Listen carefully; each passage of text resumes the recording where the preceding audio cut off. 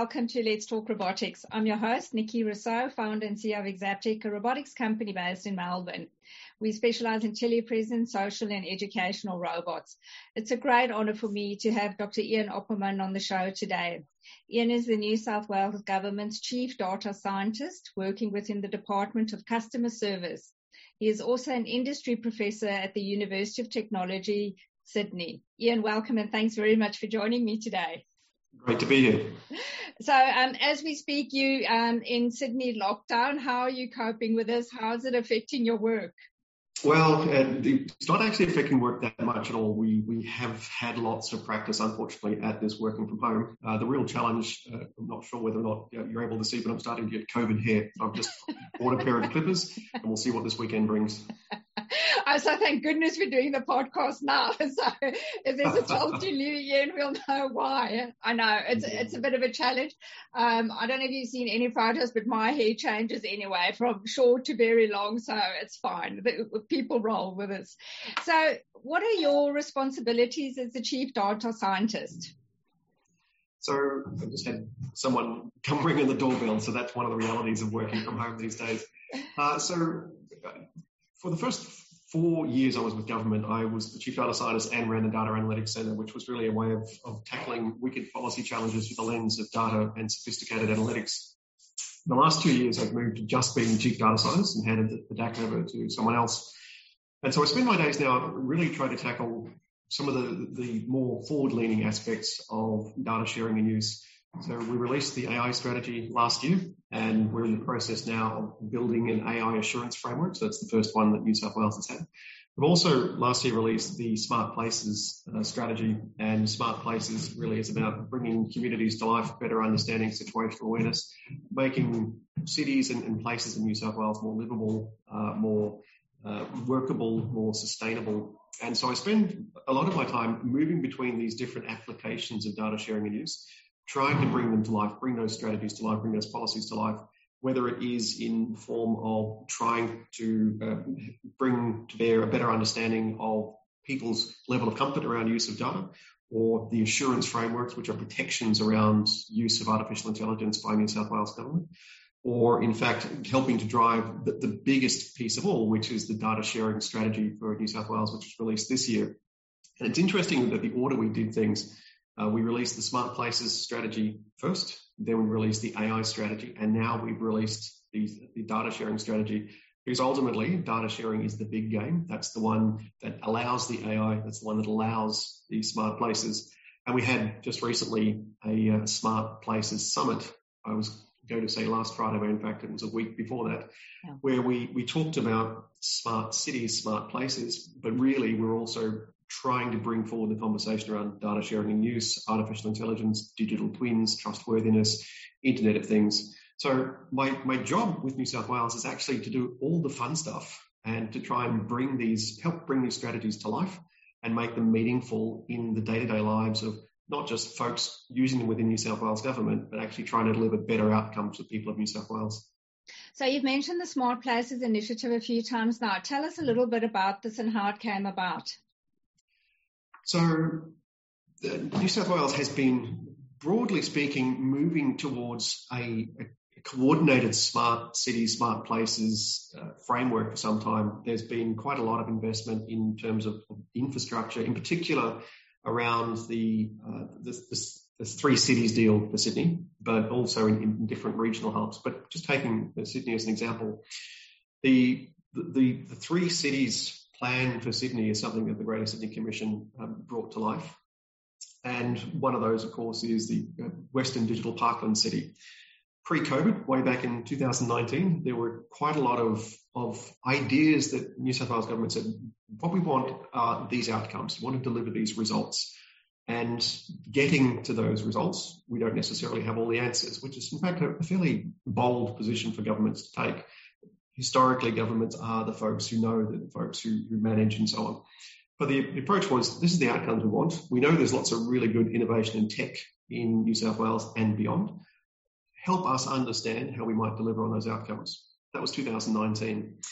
Over the 2020, a lot of that thinking, a lot of those ideas, a lot of those really innovative approaches were put together and again more crisply matched against these are the outcomes we want to achieve. These are the ways of measuring whether we are achieving those. And typically you don't just deliver one outcome, you're looking to deliver a set of outcomes, an outcomes framework. So we're looking at the interplay between those outcomes and then trying to build the things that we need in order to understand the journey of a community, the journey of a building project, the journey of a piece of infrastructure. And increasingly use data analytics to improve the level of understanding of how the situational awareness and to build increasing understanding of how we build digital twins of those communities. And then, of course, map it to the major infrastructure strategies for example, the Western Digital Parkland City. It all came together when we had a really good understanding of the outcomes in language that people can understand, but the ability to map that to how we're going to measure it. And then the alignment between the physical infrastructure, the built environment strategy, and also the digital strategy. And all came together last year as the Smart Places strategy. And since last year, it was approximately a year ago that the strategy was released, we held a summit to say, this is what we've done. This is what we're building. This is what we're planning. This is the digital equivalent of it. And this is where we can continue our journey understanding the world through situational awareness, predictive capability, scenario planning, and the digital infrastructure that underpins that. So in terms of New South Wales, I think you're on the forefront of this. How are the other states in Australia going?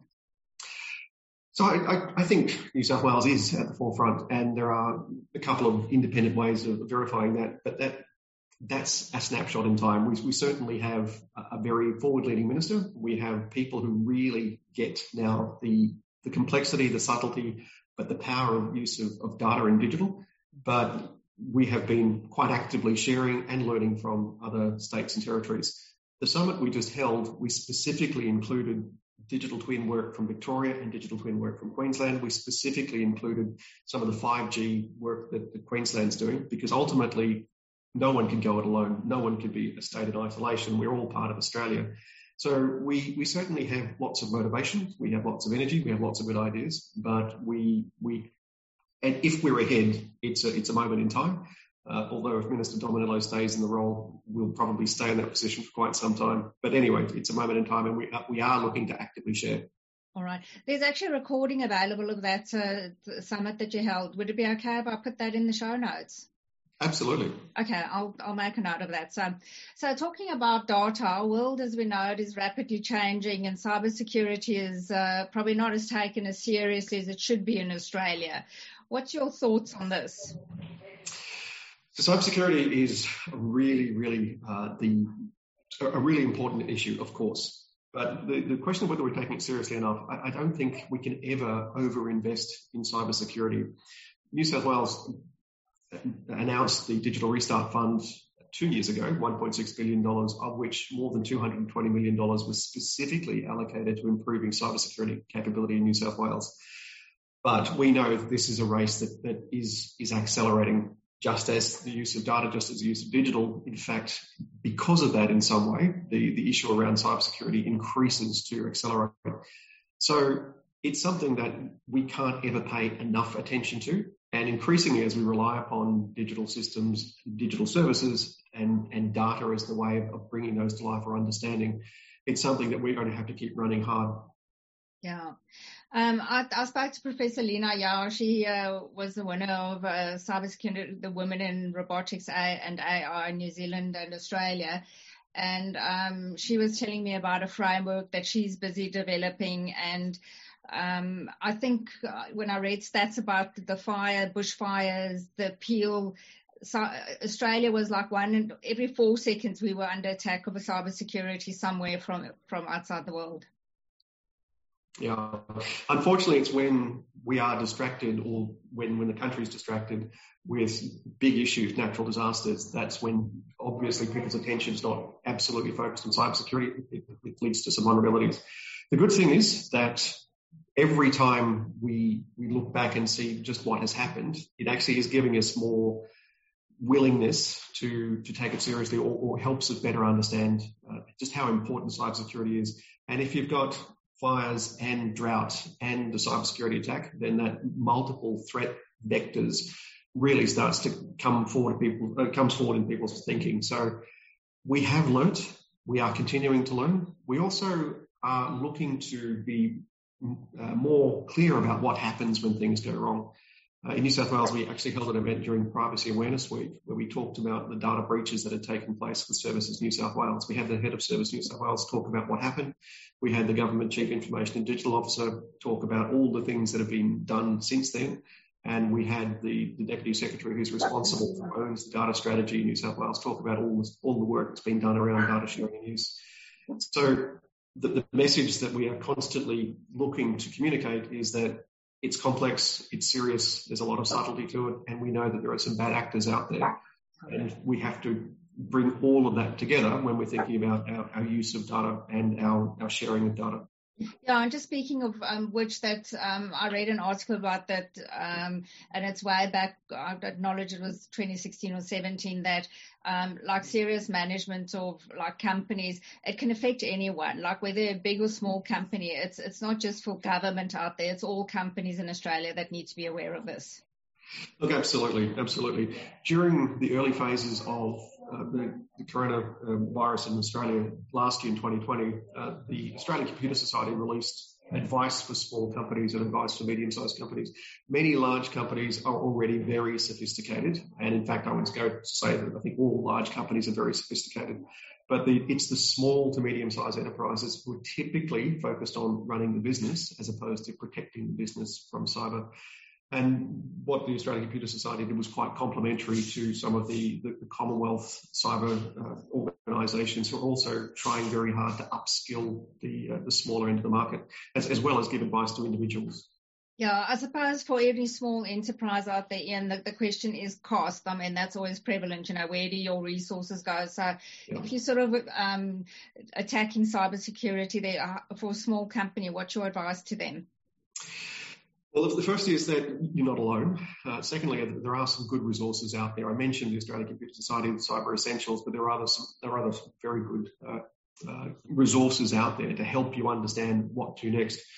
There's also, it's worth understanding that you don't need to jump from no security to Fort Knox level security. There are certainly levels of maturity. And one of the things that a good bit of advice is to think about what your cybersecurity posture should be, and how long or by when you want to get to that point, and also how much you're prepared to invest. And there are some very, very good maturity frameworks that help people think through where you might be today or assess where you are today and where you need to go. But lots of resources available. And this is an area where governments at Commonwealth and state level and professional organisations are very willing to help because everybody knows it's important. So you and I are both working from home today. You've got a beautiful painting behind you, and I'm sitting in my study with my dog on my lap. Iceland's just released a report on a 4-day working week. We talk about the new normal, but I don't think there's any going back to the way things were pre-COVID. What are your thoughts on people working from home, potentially having a shorter work week? Do you think this is something doable in Australia? So I was with you right up until you said in Australia. I lived in Finland for 8 years, and I've been going to Finland until COVID. I've been going to Finland every year since 1996. So I lived there for 8 years. Finns take, and I know it's not Iceland, but the sensibilities are quite similar. Finns have a very strict separation between work and home. There are no such things as pre-meeting breakfasts or pre-work breakfasts, and you typically would not socialise with your work colleagues. I ran a research centre in a city called Oulu in northern Finland, and I once asked one of my colleagues, would you like to come over on the weekend? We'll have a social get-together. And the response was, I see you during the week. Why would I want to see you on the weekend? And, I was the boss.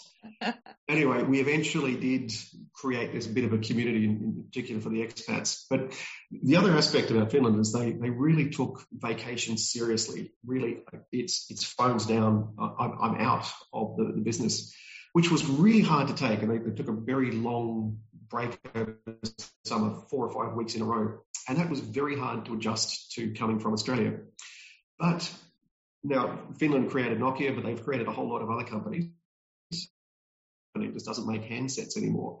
So this little country of 5 million people have sort of population of Sydney, more or less. have been world leading in so many different ways, which do not relate to their abundant natural resources in timber or some of the other natural resources they've got. It's really about intellectual property manifested in a whole range of areas, from electronics to telecommunications to lifts. One of the world's largest lift companies is in Finland. And I think Iceland is quite similar. But the lessons that I took away from my time in Finland is that there is really a lot to be said for recharging. So for getting away from things and recharging, there's a lot to be said for not blurring the boundary between work and home. And there's also quite a lot to be said for presenteeism, when people are physically in the office and are seen to be there, but not really focused on it. And each and every one of us, if we think about our day, will know that we have idle moments when we are not focused on the job in front. So I think it can work, but it requires some really important factors. The first one is trust. And what COVID did for us was show that we could work from home and show that even though I can't see you, I believe you're still doing things. I believe you're still delivering things. So trust is really quite important. The second is to actually think differently about how we create value. And ours is not creating value. Delivering outcomes or outputs is what creates value. And in particular, if those outputs are tied to outcomes, so things that make a difference in the real world, then it really is a very, very different thing, as I said, just putting in just time and materials. So could it work in Australia? That's a really interesting question. We have learnt out of necessity to trust each other a little more during COVID. We have learnt that we can do things remotely. We can still engage and we can still be social, and we can still build teams. We can do all of that. It's different to being in the office. It's different from travelling every day. But the benefits are we avoid the traffic gridlock. We avoid those peak times in urban environments, which cities are just not designed for, which cause significant delays and also cost us a lot of time. I used to, when giving presentations, just do a little exercise with an audience and say, most of you living in cities will have a half hour or 1 hour commute each day. And if you just do this little exercise, if you take your daily commute one way in and double it to get home, multiply by 5, because of course we're doing it 5 days a week, and then multiply that by, say, 50 weeks if you take 2 weeks off in the year, count up all those hours, and then look at your leave balance and see which one's bigger. And you go through this exercise and people's faces start to drop when they realize that they're spending 2 or 3 times their annual leave just getting to and from work. So we can do things differently. And if we think about doing things differently, then we could move towards where Iceland is moving. But there are some social factors that we would really need to overcome in Australia for that to really work.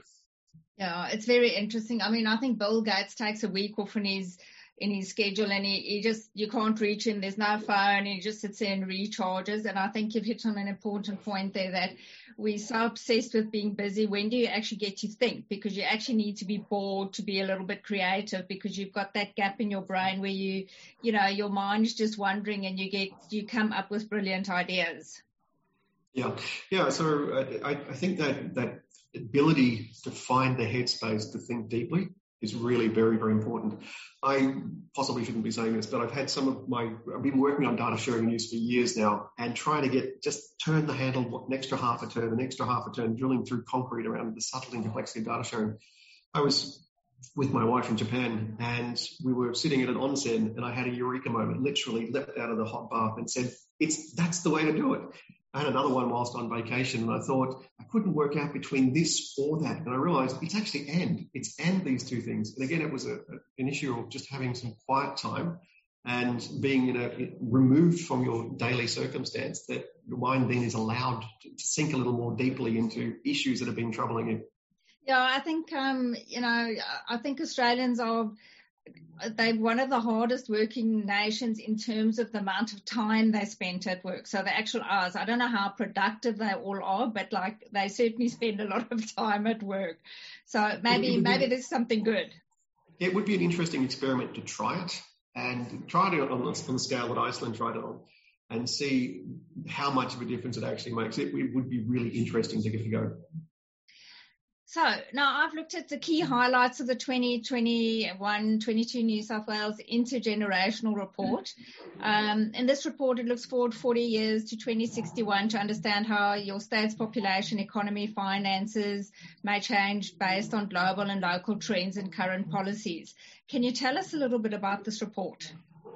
Yeah, so the Intergenerational Report is something that comes out of New South Wales Treasury, and it really is exactly that point. It's a long-term prediction of what the state might look like based on a range of highly likely factors and then some which are potentially variable. So it allows future scenarios to be examined and also what assumptions must be true in order for those future scenarios to actually be realised.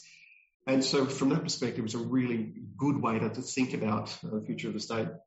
There are a couple of issues, of course. The state's population is expected to grow. That's something that we expect Australia's population to grow between now and that time frame. We expect the world's population to grow, but Australia's perspective is a little bit more around the relatively managed control of immigration or skilled migration or whatever migration to Australia. It's also, we know that we've got a population which is ageing. We're all living longer. I think statistically, if you get through today, you get another 8 hours. You may not want them, you may not need them, but you get them, statistically at least.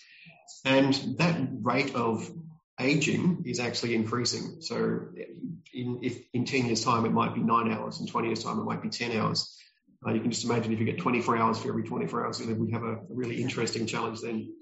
But we also know that the population is urbanising, and that has consequences for example, about where we put skills and resources, and also deliberate attempts to reverse the flow of urbanisation or to stimulate regional parts of the state and, of course, the rest of Australia.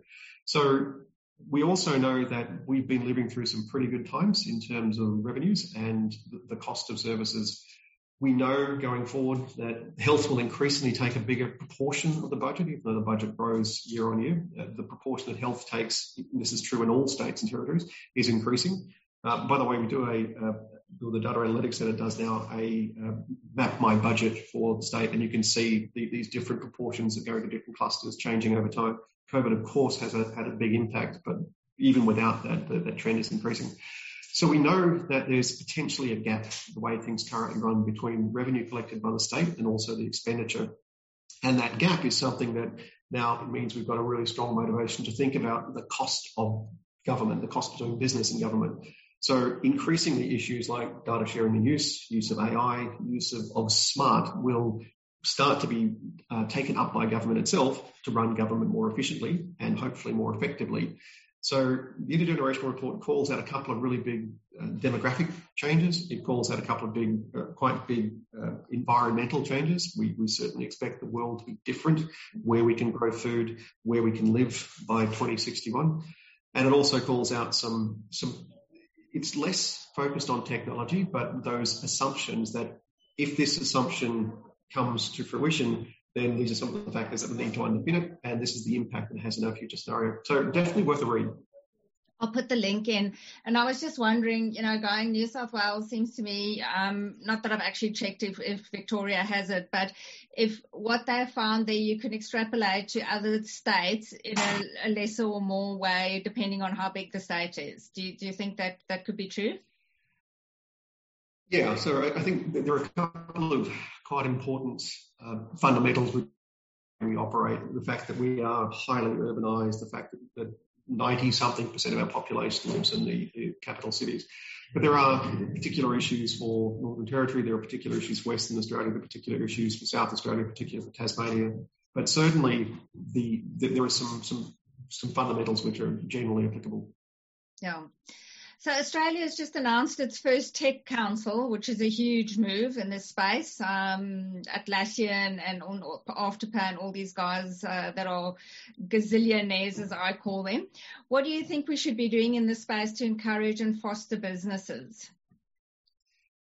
So a couple of important things. The first is that increasingly there are lots of peak bodies in Australia. I mentioned the Australian Computer Society. There's also the AIIA. There's Engineers Australia. There's now the Tech Council. each with different focus, each with different role to play. But I think increasingly we should be working together to develop some common thematic messages so that when government seeks advice, it's not getting a very different answer from one group versus another. So I think some more alignment would be a great thing to do. The second thing is that it's great to see that people who've really succeeded form the Tech Council and have a lot of respect for everybody who was announced as being part of that Tech Council. I think, again, it's possible to identify some barriers and some things which are uniquely true to Australia. So we were talking about the 4-day week before. There are some cultural issues that we have to address in Australia. I think each and every one of the organisations who claims to be a peak body should be demonstrating how to do it. We should be eating our own dog food, taking our own medicine, and demonstrating this is how to do it. And I think that there are some challenges around skills. There are challenges around STEM and STEM graduates. There are challenges around women in the workforce, in particular in the STEM workforce. And there are challenges around, well, I was going to say the challenges around starting a company in Australia, but to some very large extent, places like Stone and Chalk and the other accelerators have started to soften those issues. So within that environment, we could all be pushing on some of these issues together. Just take STEM graduates. If we all pushed on that issue together, rather than each doing our own thing or doing things in an uncoordinated way, then I think if we all work together, we'd have a much better chance of addressing those big systemic changes. I mentioned that the Data Analytics Centre was created inside New South Wales Government to address wicked policy challenges. A wicked challenge is something that's persistent, that it's complex, it's subtle, and it has a lot of different factors that need to be addressed in order to make that difference in the real world. Our tech environment, our contribution from the tech sector to the future of Australia's economy is something that if we all work together, we might actually have a much better chance of success. If we think about the infrastructure, the physical built budgets of every state and territory and the Commonwealth compared to the digital infrastructure for every budget for every state and territory, they are an order of magnitude apart. I just mentioned that the Digital Restart Fund in New South Wales is $1.6 billion. But there's also $100 billion worth of built infrastructure planned. So changing those ratios slightly, helping people understand the value of smart, putting more emphasis on cybersecurity, for example, as part of not just the insurance policy, but the upskilling process of our future workforce. We could all work together on people, on tech, on regulation, and also that cultural cringe still a little bit. If you say you want to have a career in STEM, in particular if you're a young girl, we've got some cultural issues to deal with as well. And again, I think working in a more united way would actually be a very useful way to move Australia forward. We are moving. We're doing quite okay, but I think we could move a lot faster forward.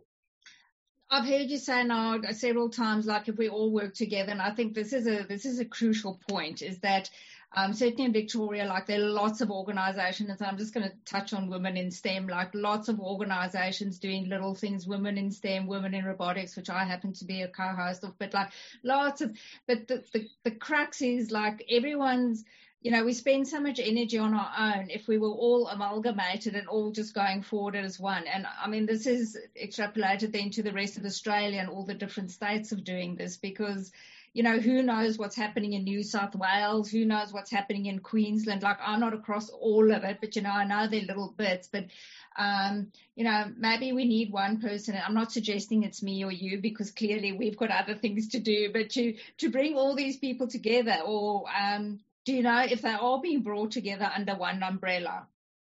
I don't think anyone's quite willing to move things under one umbrella, but I think having those common thematic messages, some common goals, I think, and as well as then having your own specialisation, I think that's probably more likely to happen.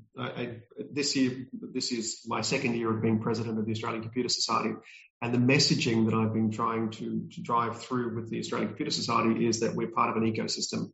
So the Australian Computer Society, ACS, will have its own particular roles and goals, but we should have common goals for Australia that we agree with the AIIA or the PSC Foundation or Engineers Australia or the Academy of Technological Sciences and Engineering.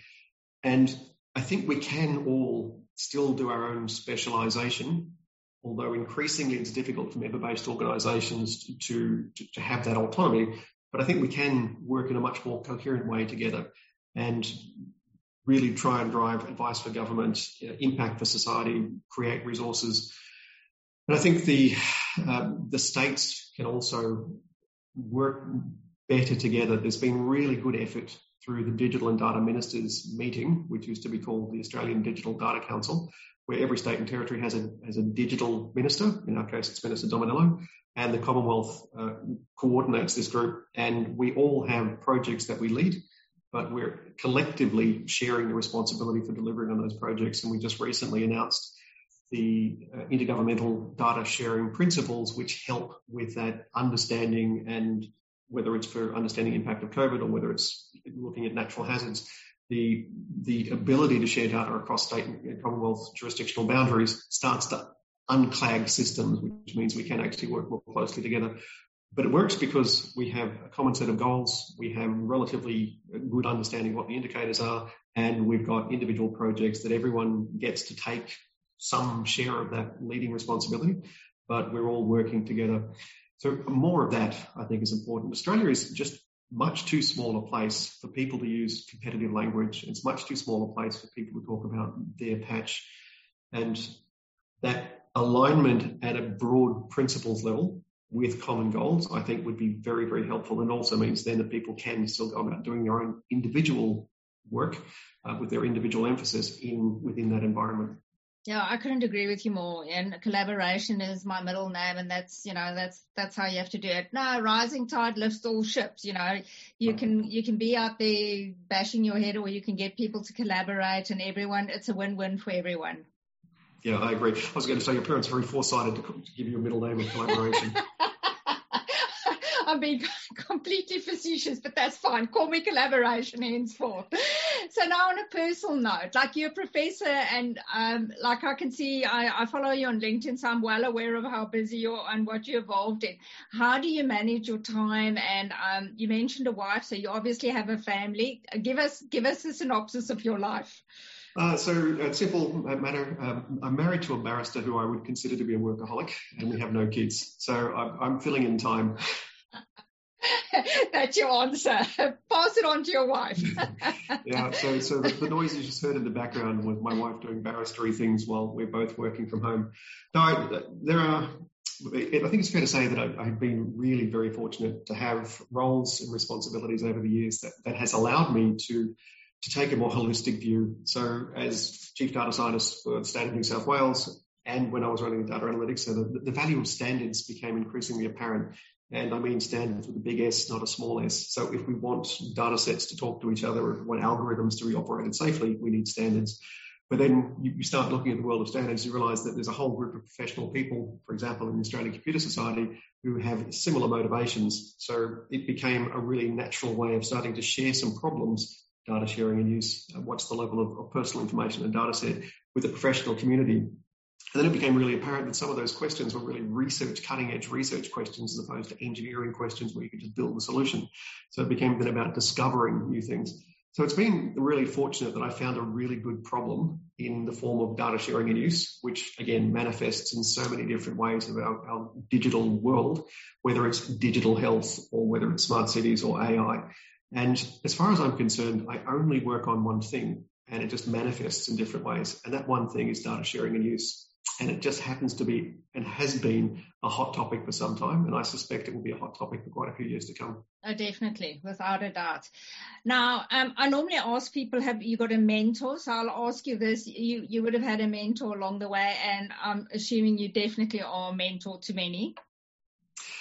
I'm in a formal mentoring program now through the Academy of Technological Sciences and Engineering, which is wonderful. I've also had quite a few PhD students along the way, which part of the role is to be mentored, is to mentor.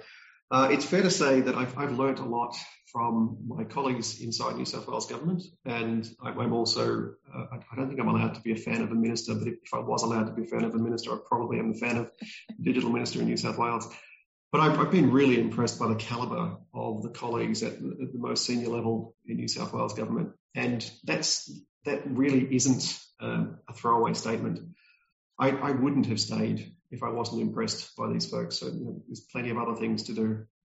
But within the Department of Customer Service, and then previously within Treasury, and then before that in what we call Finance Services and Innovation, there are some real class acts. And these are folks that it's actually a joy to work with. And I don't deliberately sit in meetings going, oh, that was a really clever thought. I need to make note of that. But there are more than one time where I would actually go and seek advice, because dealing with big, very public problems, complex problems, it actually is really great to have people to turn to who can give you advice. I'm going to call out Damon Rees, who's the head of Service New South Wales. He was my boss for a little while before he ran off to run Service New South Wales. He's an example of someone who is always generously willing to give his time and really thoughtful introspection. And he's a busy guy. So I'm going to call him out as perhaps an informal mentor. So any lessons or regrets you've had along your journey, Ian? Oh boy, how much time have we got? Give us a highlight. Okay, so just within New South Wales Government, the Data Analytics Centre was created back in 2015. It was when I walked in, there were a couple of people who were seconded in to try and make it work. There was no budget, there was no data, there was no data scientists, but there were 10 projects endorsed by New South Wales Cabinet, and I thought, wow, this is day one on the job. I wonder whether there will be a day two. And the approach on day two was take a note out of Harry Truman's playbook. If you can't solve a problem, make it bigger. So we did. We made the problems much, much bigger. And in some cases, that worked really well. We started talking about really big outcomes, existential outcomes. And in some cases, that worked really, really well. In some cases, it just blew up. It absolutely blew up. I think it's fair to say that I've stepped on every data landmine that it's possible to step on inside New South Wales Government, and had bits of myself blown off and then sewn back on over the years.